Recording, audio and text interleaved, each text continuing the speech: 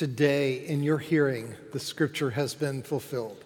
In the name of the Father, the Son, and the Holy Spirit. Please be seated. In your bulletin, hopefully you found inside your bulletin, hopefully you found an insert with this icon in anime style. Jennifer Sunshine Villalobos is a delightful young lady with a delightful gift of iconography and a kind of a modern style. Jennifer Sunshine is a member of St. Barnabas Church in DeLand, and she does the bulletins for St. Barnabas every week. And thankful for the cathedral, she wrote, as a gift to the cathedral, in honor of the feast of our patron, St. Luke, this anime styling of a young Luke. And when this came in, I must say, I became captivated with its image. Sunshine, as Jennifer likes to be called, had no way of knowing that this particular celebration of our patronal feast happens to take place to the day on the 50th anniversary of my spiritual new birth. So today it's happy re-birthday, Reggie. Thank you for being here and for wearing red. That's awesome. October 20th, 1969. An eventful year was 1969. Woodstock, moon landing, New York's Stonewall Bar, the Mets winning the World Series of all things, and Reggie's being born again. Only this week, in seeing Luke's youthful face as Jennifer conceives it, do I find myself touched from the other side of spiritual reality, which is what icons are designed to do, by a realization of some aspects of the dynamic that Jesus set into play in my life 50 years ago today. So if you will indulge me, the basic contours of my little story. I had been Mr. Everything in high school in Plantation, Florida, though I hadn't cracked a book since the 7th grade. Begrudgingly submitting to my parents' frugal will, I wound up at a college that had been my second choice. I had recently been rebuffed by a girl, and I didn't know anybody on campus. William and Mary was 941 miles away from home. I was one weary 18-year-older. And I was not sure I was ready for the effort that it would take to try to climb back to the top. And to my surprise, the only friends I seemed to make were born-again type Christians. They had about them an unassuming joy, and they offered an acceptance of me that felt unqualified and real. I began a spiritual quest. What made them tick?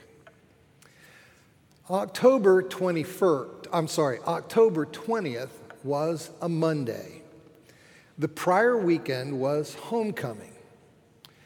A few non-Christian dorm mates and I had reveled a bit, and really just a bit, over the weekend.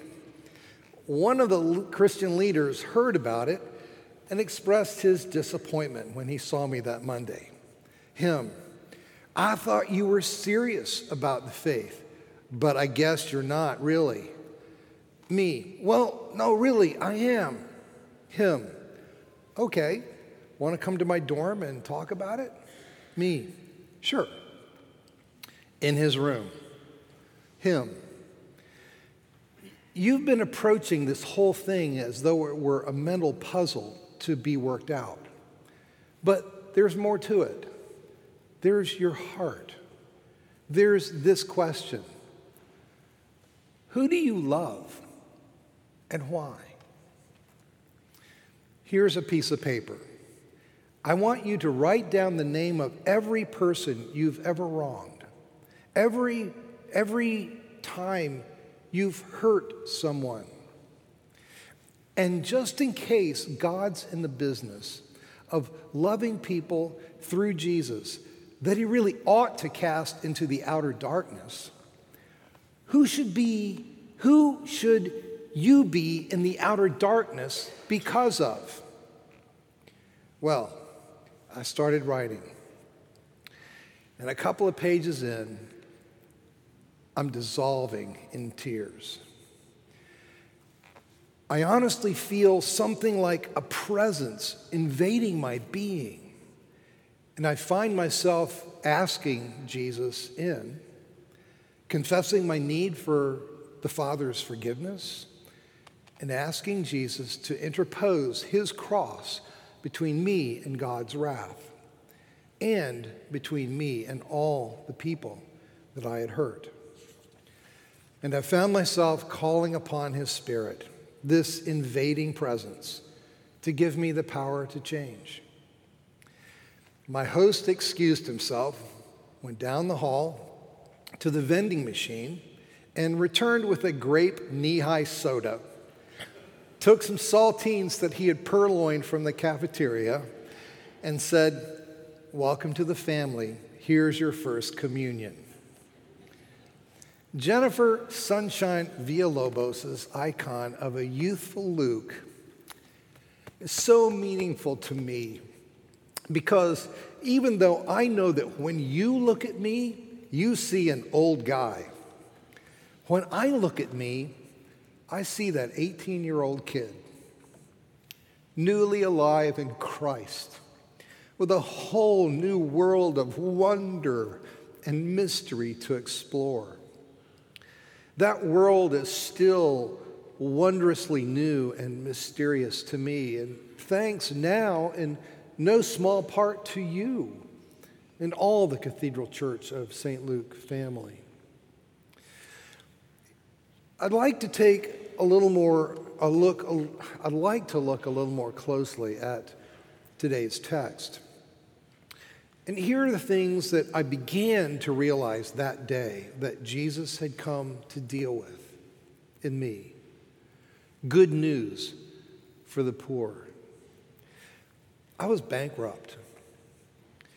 As Jesus pressed upon me an awareness of who he is, it began to dawn on me how much I had made sure I had friends who could make me look good. How hard I had worked to pretend that I was smarter than I was, more caring than I was, cooler than I was. Release for captives and freedom for the oppressed. My first hints that I wasn't totally in control of my whole life were my parents' choice of a school and the girl that just wouldn't have me. I realized I was burdened by anger and resentment, a prisoner to rejection and self-pity. Insert sidebar. That rejection by the girl thing, it worked out really pretty well, because just a couple of years later, I've met the future Mrs. Kidd. Praise be. Sight for the blind. There were lots of things that I simply hadn't learned to see. How blind I was to my younger brother's extraordinary gifts and talents, who's no longer alive, just because they were different from mine. And all I could think about was, well, me. And I'd been blind to how much my parents had denied themselves to provide for me. Only later, after Jesus had established his meddlesome presence, would it begin to dawn on me how invisible to me also were people of color, and how unimaginable to me were the limits and boundaries with which young women around me had been raised. Good news for the poor, release for captives and freedom for the oppressed, sight for the blind, and the year of the Lord's favor. The whole story of the Bible is a yearning on our part and a promise on God's part for a return to a garden of innocence. A yearning for and a promise of the restoration of purity stolen or wrongly surrendered. The nation of Israel had been instructed to enact God's promise of renewal by returning land to its original owners every 50 years. It was called the year of Jubilee. Every 50 years, the trumpet, the shofar was to be blown. Slaves were to be set free, debts forgiven, and land returned, and even given a time of rest. As Leviticus 25, verses 9 through 10 puts it, "You shall have the trumpet sounded throughout all your land, and you shall hallow the 50th year, and you shall proclaim liberty throughout the land to its inhabitants. It shall be a jubilee for you." Not surprisingly, the jubilee was never really fully enacted. It sort of hung out there more as aspiration than actual practice. And the prophet Jeremiah said that the failure to practice the Jubilee was one of the reasons for the exile. For Isaiah, though, the promise of Jubilee still stood. He called it the year of the Lord's favor. It's coming.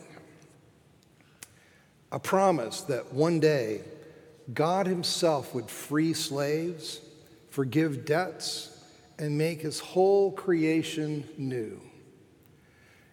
Jesus, quoting Isaiah, says, on this day in the town of his upbringing, today this scripture has been fulfilled in your hearing.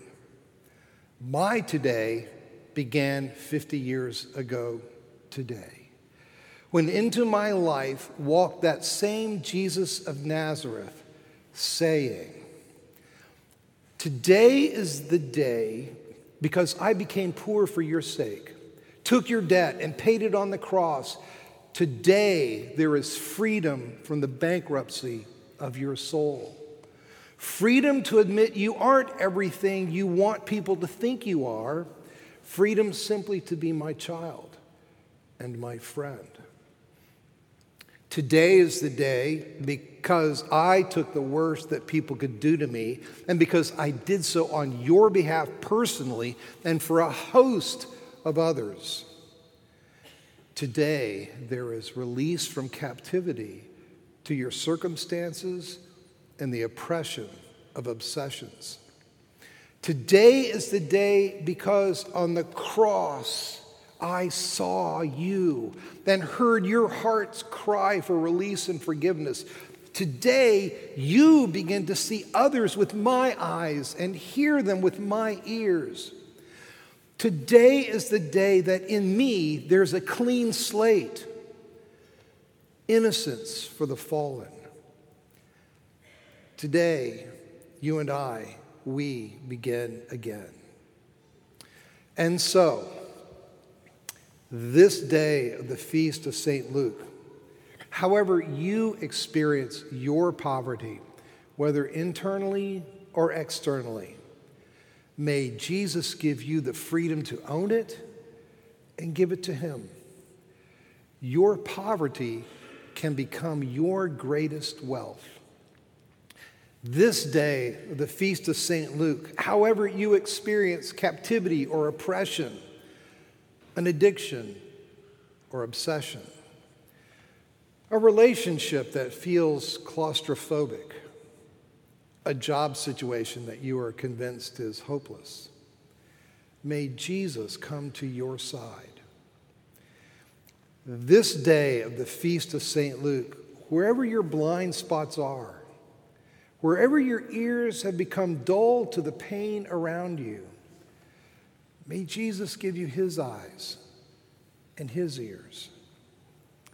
And finally, this day of the Feast of St. Luke, wherever you feel weary and heavy laden, worn down by woulda, coulda, shoulda, to whatever extent your life is controlled by regret, to whatever extent you're ready to give up and curl up, or to distract yourself with mind-numbing, soul-deadening busyness, may Jesus meet you afresh. May you taste him anew at the table. May he let you hear him proclaim for you the year of the Lord's favor. And may he make you, on this day of the Feast of St. Luke, forever young. In the name of the Father, the Son, and the Holy Spirit.